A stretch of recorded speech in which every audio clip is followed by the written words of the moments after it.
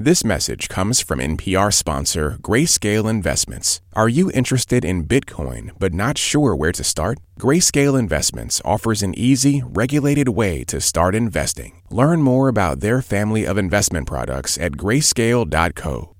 A warning before we begin. This podcast is explicit and includes descriptions of violence. Last time on Louder Than a Riot. When I seen Bobby, man, I was like, that's New York right there. This is what I'm looking for. You know, the thing about what single mothers is, when the father's absent, you tend to go extra. In hip-hop, the badder, the better. They're not my friends, my brothers. We done jumped in front of guns for each other, all types of shit like. They were coming for not just Bobby, they wanted the whole crew. And they got the whole crew.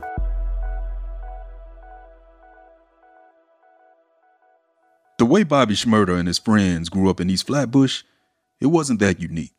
They just happened to turn their lives into music, turn that music into a career. And those careers got turned into a moment of rap infamy. Grammy Savage, that's what we are. Grammy shooters dressed in G-Star. GS9, I go so hard. But GS for my gun squad. And bitch, if it's a... Hot Boy sold the world on GS9. Grimy shooters. Callous, invincible, and cool. Like they grew straight out the concrete. Caricatures of black men that have frightened and enticed America forever. That Hot Boy video, the one that took over the internet, it makes you feel like you're standing with them outside on a Brooklyn street.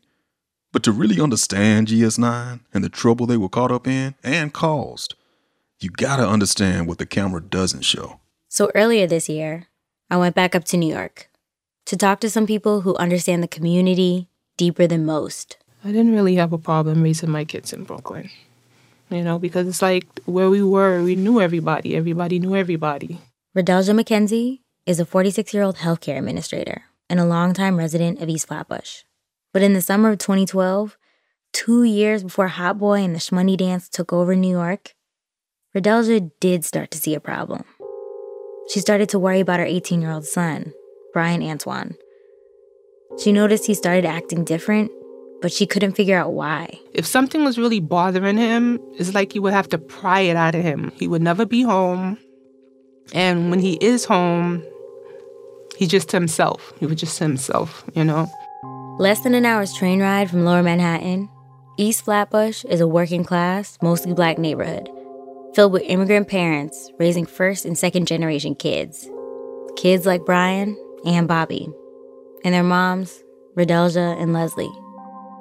And as her son got older, Redelja noticed the neighborhood was getting more dangerous. There were shootings at night, sometimes in the day. She would get worried to send her boys into the world, especially since Brian had gotten so distant.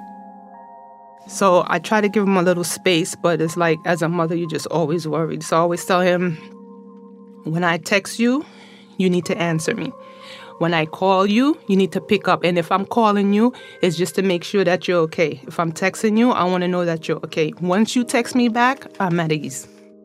But her ease was short-lived. Because unfortunately, Redelja's instincts were right. Something was going on with Brian. And by that winter, Brian was dead. Murdered in a bodega steps away from his apartment. And the prime suspects? Members of Bobby's crew. GS9. I'm Rodney Carmichael. I'm Sydney Madden. And this is Louder Than a Riot, where we trace the collision of rhyme and punishment in America. In this episode, a new perspective on the parable of the hood. In a lot of ways, Brian Antoine and Bobby Shmurda were dealt similar decks in life. They both grew up in a neighborhood that suffered from violence and poverty, where gangs and crews were a means of survival. But they both had bigger dreams for themselves than what their neighborhoods offered them. And for both Brian and Bobby, their lives were impacted by dramatic moments of tragedy, even before they turned 21. But the difference is, Brian's life wasn't just impacted, it was ended. This is the story behind Hot Boy you've really never heard. One that offers a more complicated picture than the simple stereotypes used by record labels and the law. One that breaks down how trauma touches whole communities and cuts across titles like victim and perpetrator.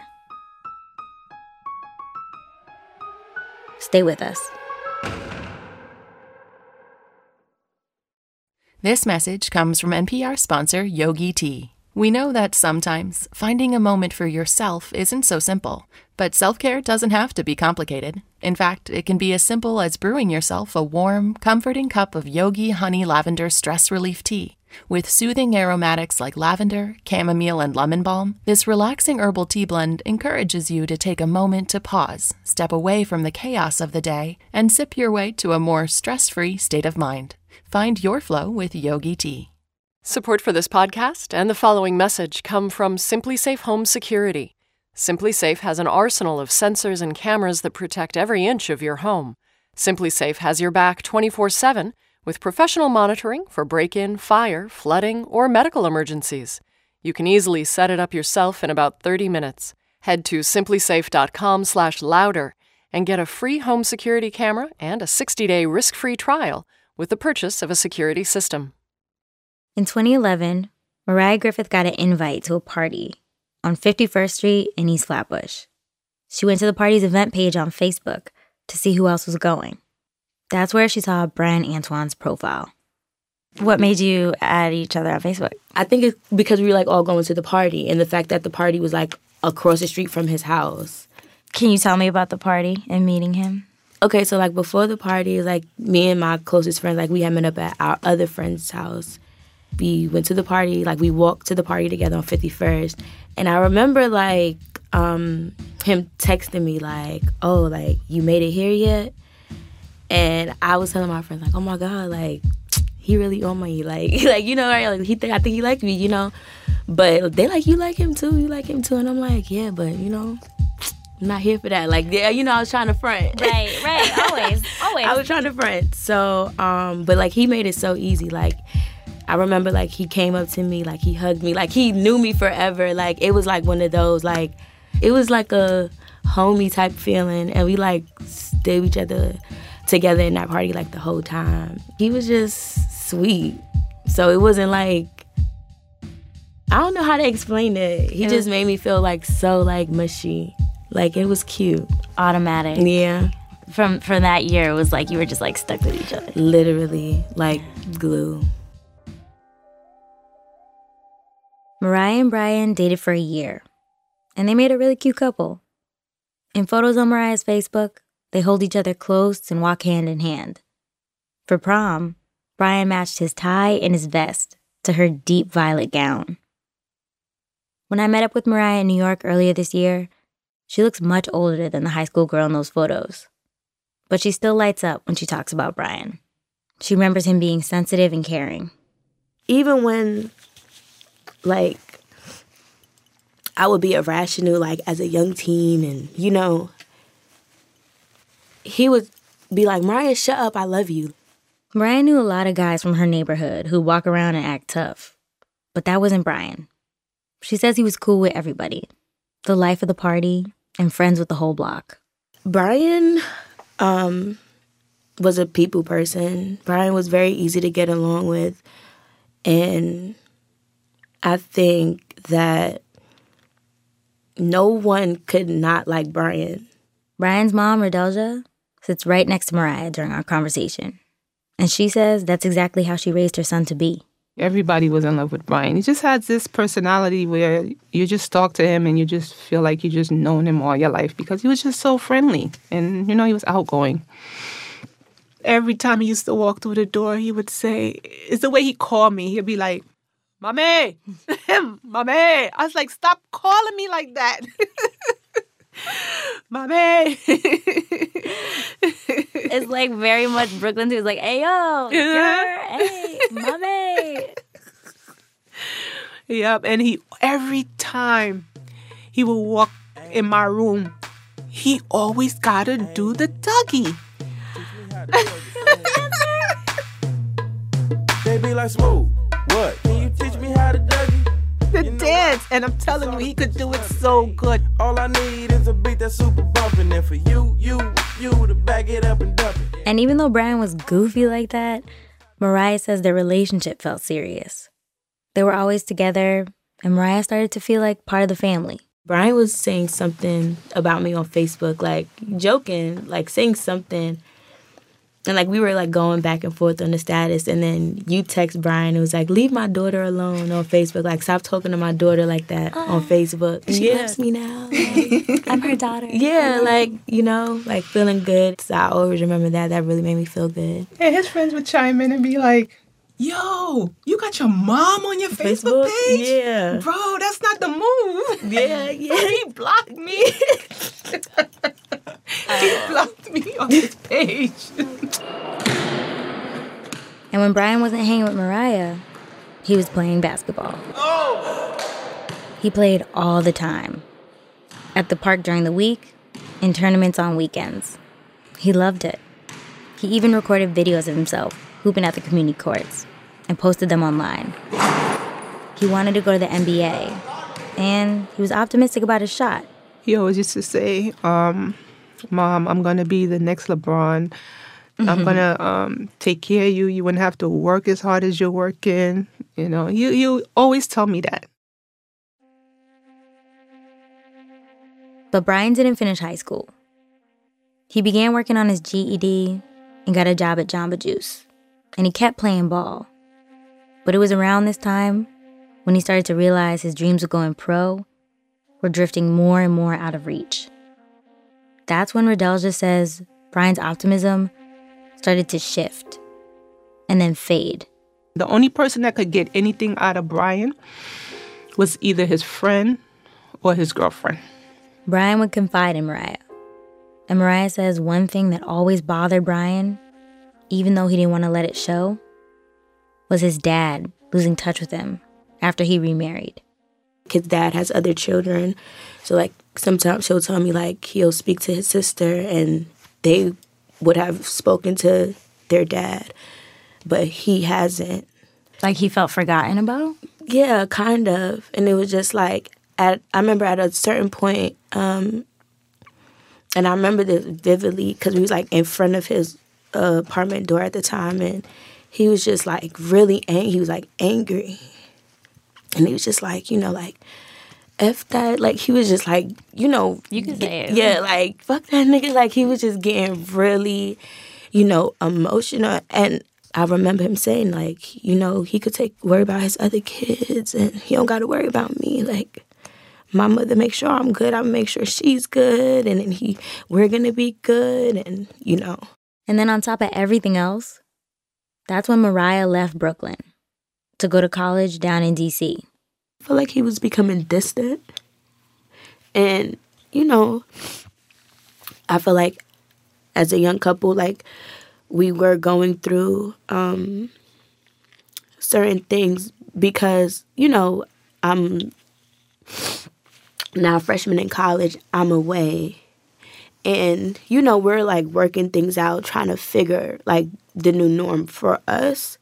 Brian's mom tried to brush off her fears about what might be going on with him and tell herself it was just growing pains. I just thought maybe he was sad because things wasn't going the way he wanted to go. You know, like he probably felt deserted. You know, like my dad left me, now my girl leaving me. Mm-hmm. You know. But on the night of February 8th, 2013, Redelja's worst fears became reality. I'll never forget that day. Okay, I started that day when I was getting ready to go to work. So as I was getting ready, he was getting dressed. So I said, where are you going? He was like, I got to go outside. I got to cash my check and stuff like that. I said, do you ever just take a moment and just stay in the house? Like, why are you always on the go? He's like, Mom, I got things to do. I said, what's one of those things? Are you going to go see Mariah? He said, no, Mom, I'm not going to see Mariah. I just have some things I have to take care of. I said, all right. So he left.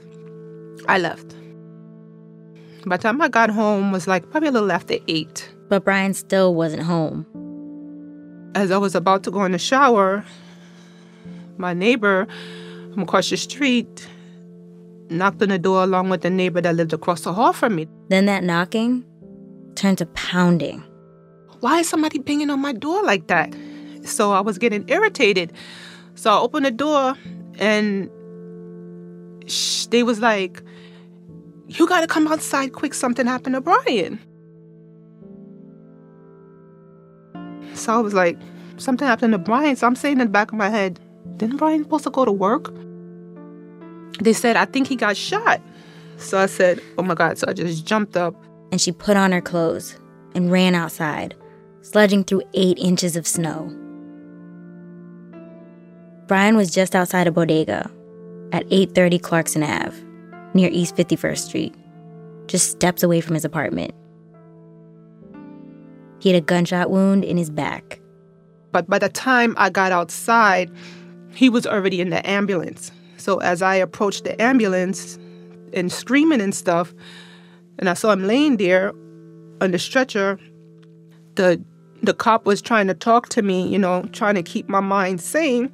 And he was saying, don't worry, your son is going to be okay. They're taking him to Kings County because they're good with gunshot victims.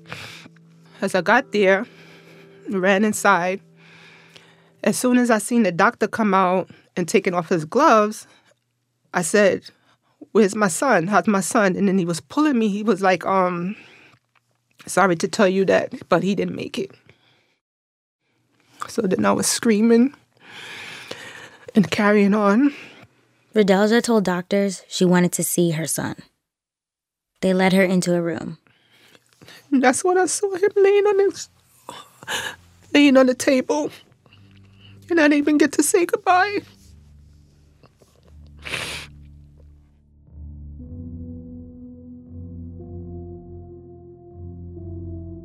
Mariah was away at college when she got the call.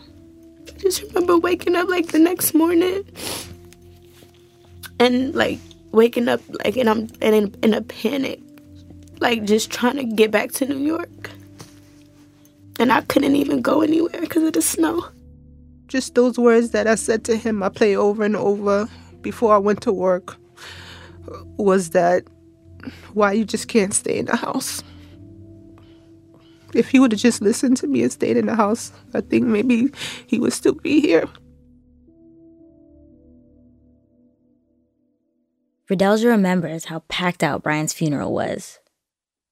That's where she realized how many people he knew and how many knew him.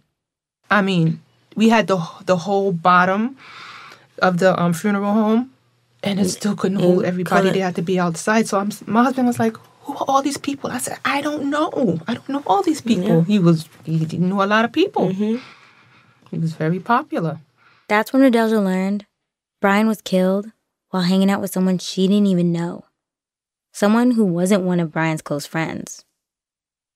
People were telling her that this guy was a known member of Brooklyn's Most Wanted, BMW. I never met this guy before. I just felt like these friends, like, I don't know, I guess he kept them away from me because he probably knew that I wouldn't approve of who he was hanging out with. A lot of people in the neighborhood would stop by Redelja's house to give their condolences. And they gave her something else, too. They start saying, I know who killed Brian. I know who shot Brian. So I was like, well, give me a name. So with that way, I can give it to the police, and then they could do their job with the investigation. So then they was like, oh, he go by the name of Rasha. He go by the name of Rasha. So I said, that's all you have? And they was like, yeah, we just know that that's the name that he go by. And that how he was bragging in the streets about how he caught a body and all this kind of nonsense. I didn't even know what that meant because I don't know street slang like that. Now, if the name Rasha sounds familiar, it's because that's one of the names Bobby shouts out during his GS9 roll call on Hot Boy.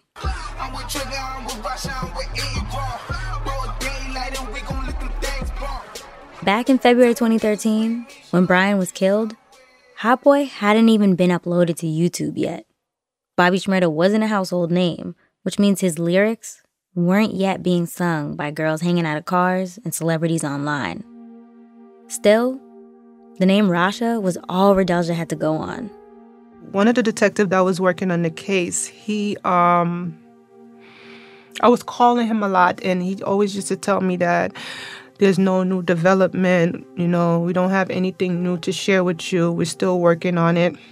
And then at one point, I just was like, I just gave up. I was like, I don't know what else to do. Months go by with no update. A year passes. And then 10 more months after that, nothing. When you don't have that closure, you don't rest. Your mind just don't rest, And I needed for my mind to rest. Next thing I know, I got a call, and it was from the detective, and he said, Miss Mackenzie, I have some great news. We caught the guy, the two guys that was associated with killing your son. It turns out, police had been watching GS9 that whole time to build a bigger case against them.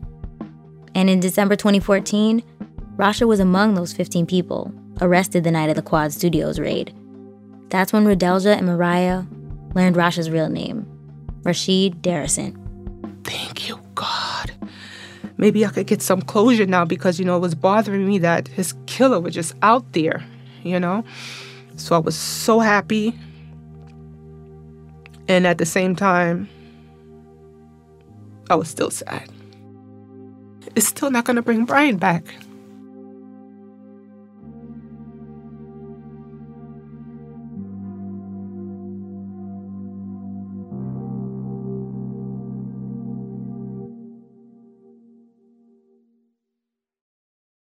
Support for NPR and the following message come from Quantasy and Associates, a full-service creative agency and studio helping brands grow by pushing culture in the right direction while introducing a new era of thinking.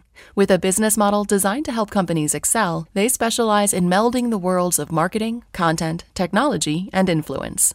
Quantasy works with brands of all sizes, ranging from Fortune 100 clients, public figures, and small businesses. Find out more at Quantasy.com. This message comes from NPR sponsor BetterHelp, the online counseling service dedicated to connecting you with a licensed counselor to help you overcome whatever stands in the way of your happiness. Fill out a questionnaire and get matched with a professional tailored to your needs. And if you aren't satisfied with your counselor, you can request a new one at any time, free of charge. Visit BetterHelp.com/louder to get 10% off your first month. Get the help you deserve with BetterHelp. What does it take to start something from nothing? And what does it take to actually build it? I'm Guy Raz. Every week on How I Built This, I speak with founders behind some of the most inspiring companies in the world. NPR's How I Built This? Listen now. On March 1st, 2016, over a year after that raid at Quad, Rasha stood trial for a host of crimes, including second-degree murder. His co-defendant on the case was Alex Crandon, a.k.a. A-Rod, another member of GS9, who, according to prosecutors, was Rasha's lookout during the bodega shooting. Rodelja was there every day in court for 6 weeks, watching. She sat on one side of the courtroom, and the families of Rasha and A-Rod, they sat on the other. Rodelja said she could feel the tension between them. You could just see the attitude, they look at you and they roll their eyes and that kind of stuff, like I did something wrong. In court is where she learned about a whole other world that exists in her neighborhood. A world that created what prosecutors called gang warfare. I realized how bad the area was really is. I had no idea because when I come home from work, I'm just in the house. I don't go outside unless I have to. So it was a lot of things that I didn't know that was going on. Here's the argument prosecutors laid out. On January 29th, 2013, Bobby Shmurda was outside of Kings County Courthouse in downtown Brooklyn, and Rasha and A-Rod were there too. They tried to pull up on a member of BMW named Lionel Smith. Lionel was coming from trial, so they knew he wouldn't have a gun on him. Shots were fired right outside the courthouse, but no one was hurt, and police couldn't prove who the shooter was. Then, a little over a week later, on February 8th, Rasha and A-Rod walked into Star One Deli on Clarkson Ave, apparently looking for Lionel again. Instead of hitting Lionel, Rasha shot Brian in the back. Prosecutors used video footage from the bodega security camera to identify Rasha as the shooter. But that ain't all. They also presented evidence to show Brian's murder wasn't an isolated incident. And they did this by submitting hours of phone calls between the members of GS9. The prosecution, they sent us some of those calls to review.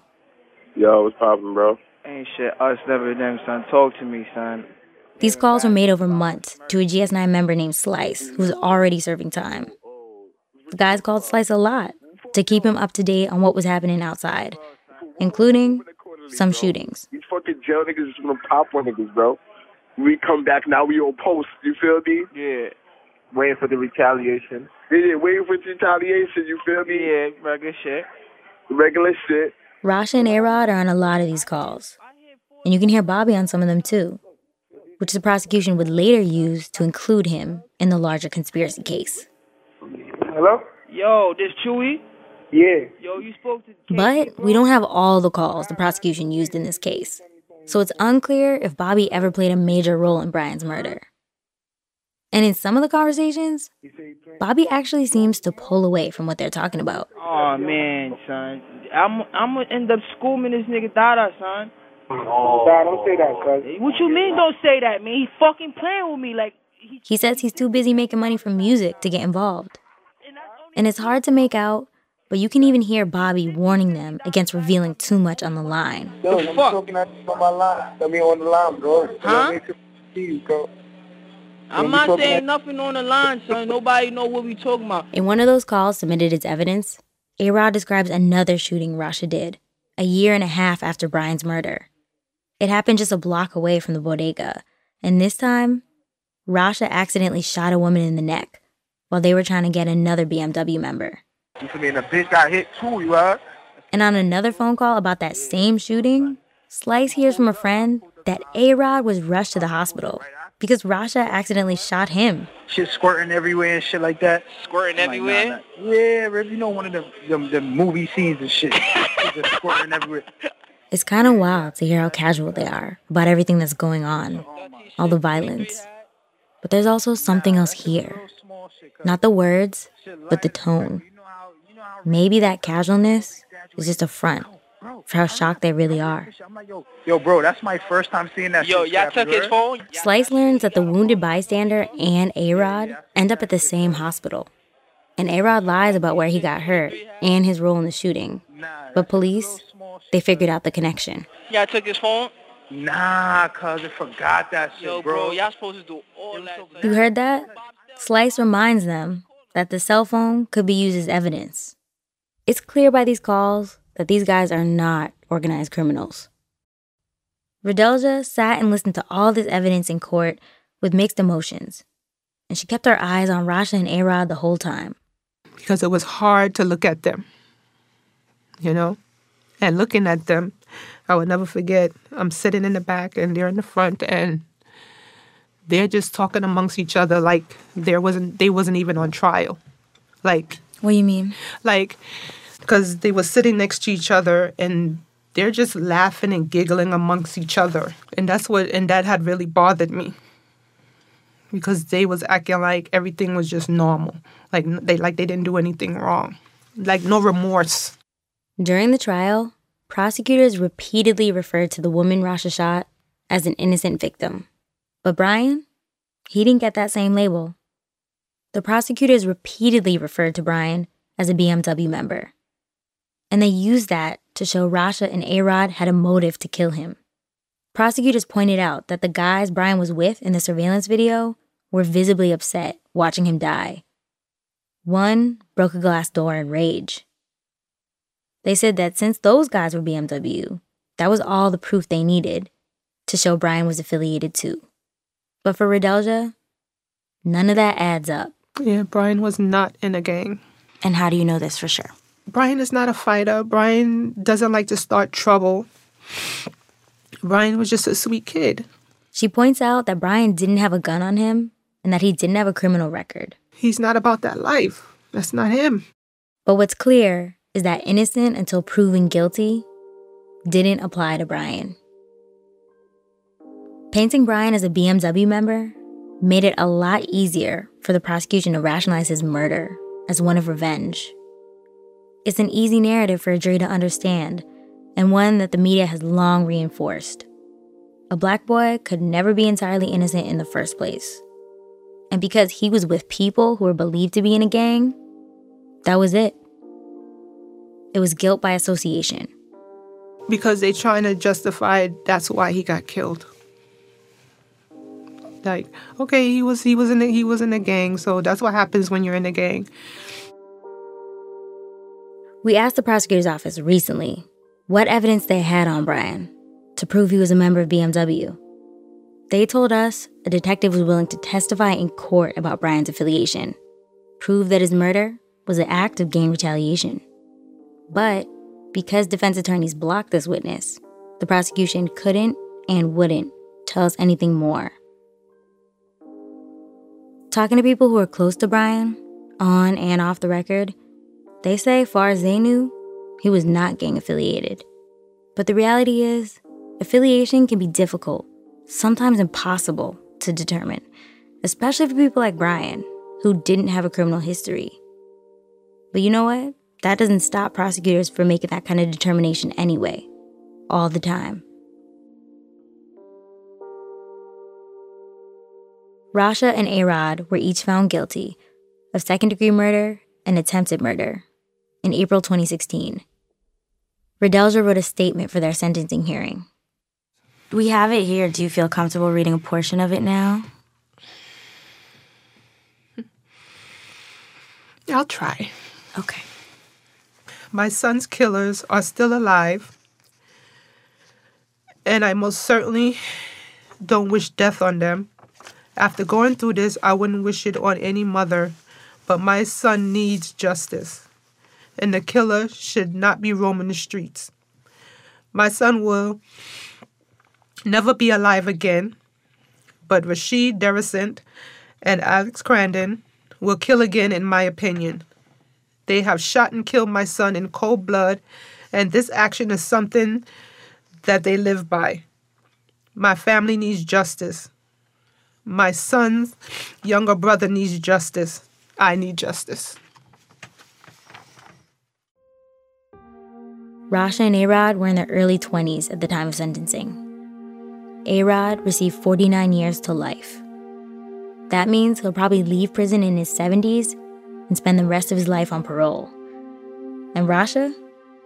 He got 89 years to life. He's likely never coming home. A lot of thinking around criminal justice reform focuses on low-level drug offenses and nonviolent crimes.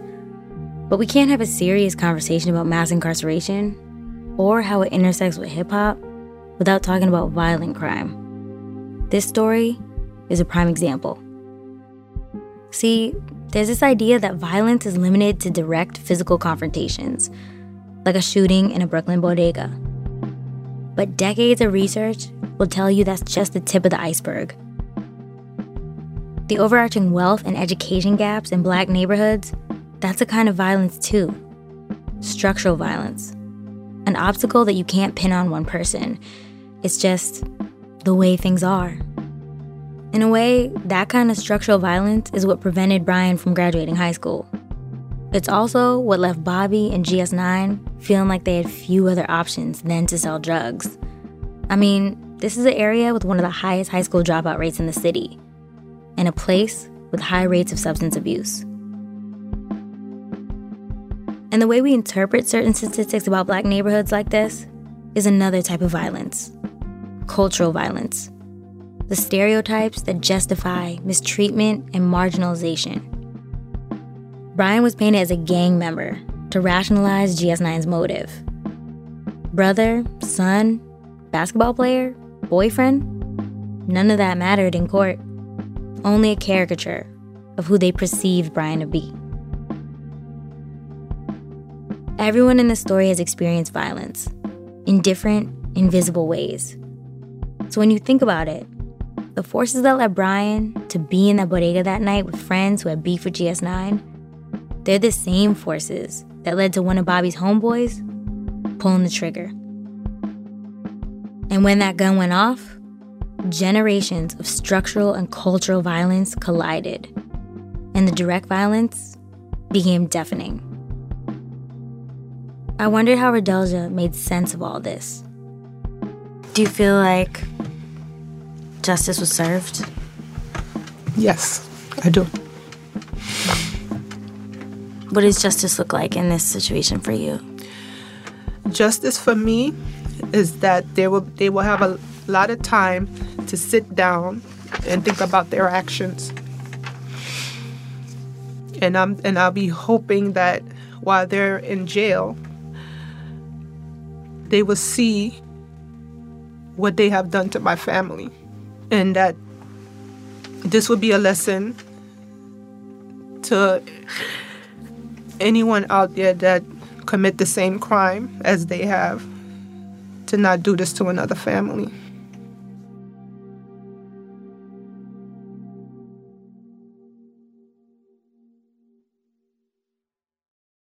Support for this podcast and the following message come from Marguerite Casey Foundation, creating greater freedom for changemakers to create a truly representative economy. Marguerite Casey Foundation believes working people and their families should have the power to shape our institutions, our democracy, and our economy. Shifting power, powering freedom. Learn more about the foundation at www.caseygrants.org and connect with the foundation on Twitter at Casey Grants and on Facebook. The past is never past, and every headline has a history. I'm Ramteen Arablouei. I'm Rand Abdel Fattah, and we're the hosts of Throughline, NPR's history podcast. Each week, we go back in time to better understand the present, bringing lesser-known stories and perspectives to the surface. Subscribe and listen to Throughline from NPR. It's been 7 years since Brian was killed. Mariah and Brian, they were only together for a year, but she says his life and his death have had a lasting impact on her. One thing that I would say, like, nothing that these guys out here can do can, like, break my heart. Nothing.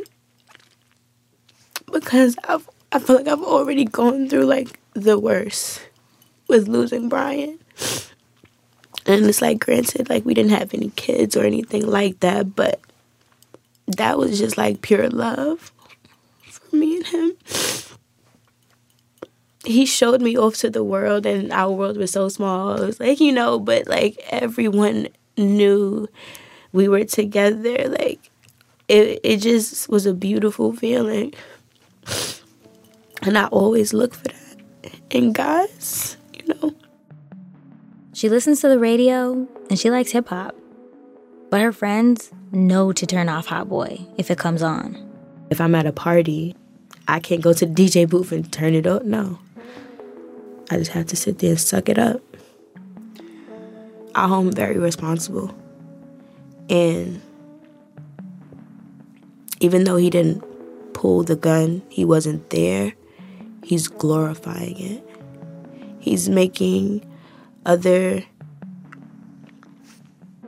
people think that this is okay.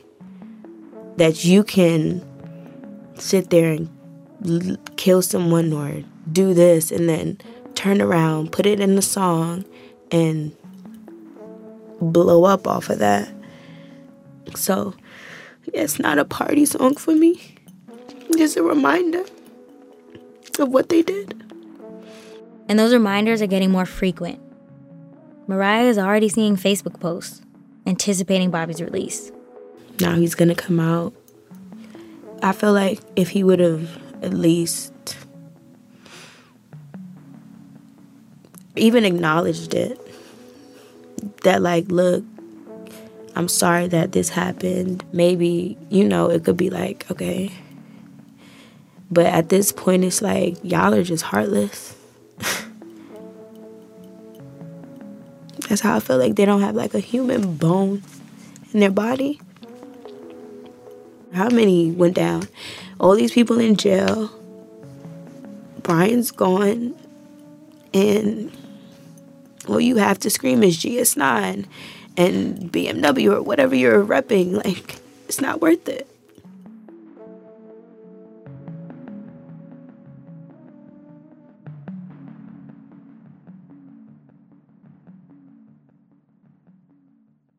One of the last things we did towards the end of our conversation was watch a video that reminded Mariah and Redelja of happier times.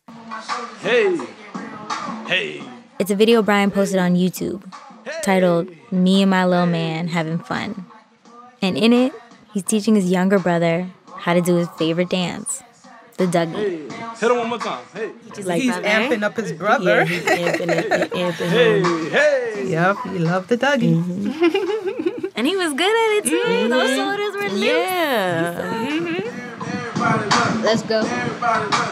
Watching the video of them dancing, you see how close Brian and his little brother were. So close that when Brian died, Redelja says her younger son fell into a deep depression. It took a lot to get him out of that zone. He was just like stuck in this one zone, like to the point where it felt like he just gave up on life, you know? And I've been working with him. And finally, he got back on track. And he's doing really good. He said to me, Mom, I haven't been this happy since Brian was alive. How has it changed your parenting style?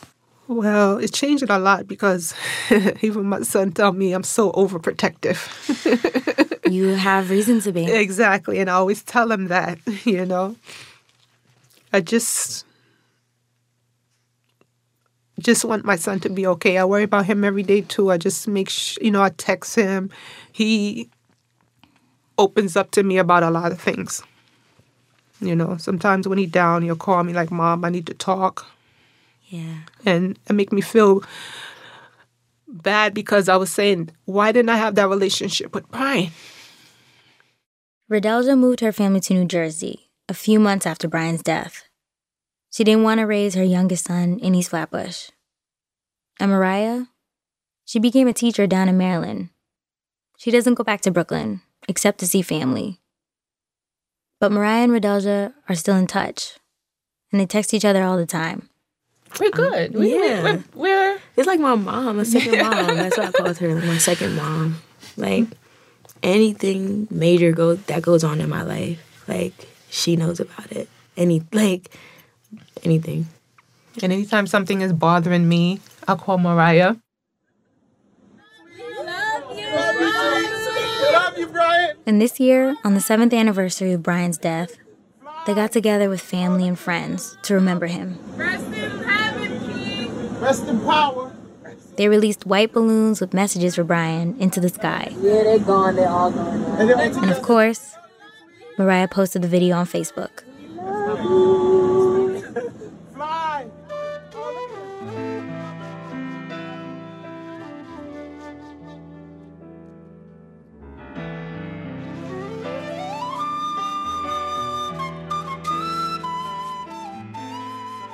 On the next episode of Louder Than a Riot, Bobby weighs his options in court.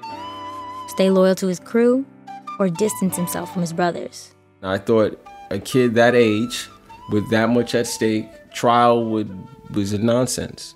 And now, while Bobby serves his time, the rap world waits for his return.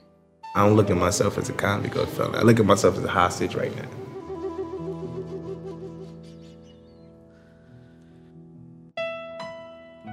This episode was written by me, Rodney Carmichael, Adelina Lancianese, and Michael May. Michael May and Chenjerai Kumanika edited this one, with help from Shakita Pascal. It was produced by Adelina Lancianese, with help from Matt Ozug, Dustin DeSoto, and Sam Leeds. Josh Newell is our engineer. Senior supervising producers are Rachel Neal and Nigel Eaton. And shout out to the bigwigs, Steve Nelson, Lauren Anke, and Anya Grunman. Original music by Casa Overall and Ramteen Arablui. Our digital editor is Jacob Gans. Our fact checkers are Will Chase and Nicolette Kahn. Hit us up on Twitter. We're at Louder Than a Riot. Rate and review us on Apple Podcasts. And to follow along with the music you heard in this episode, check out the Louder Than a Riot playlist on Apple Music and Spotify now. We'll update those each week. And if you want to email us, it's louder@npr.org.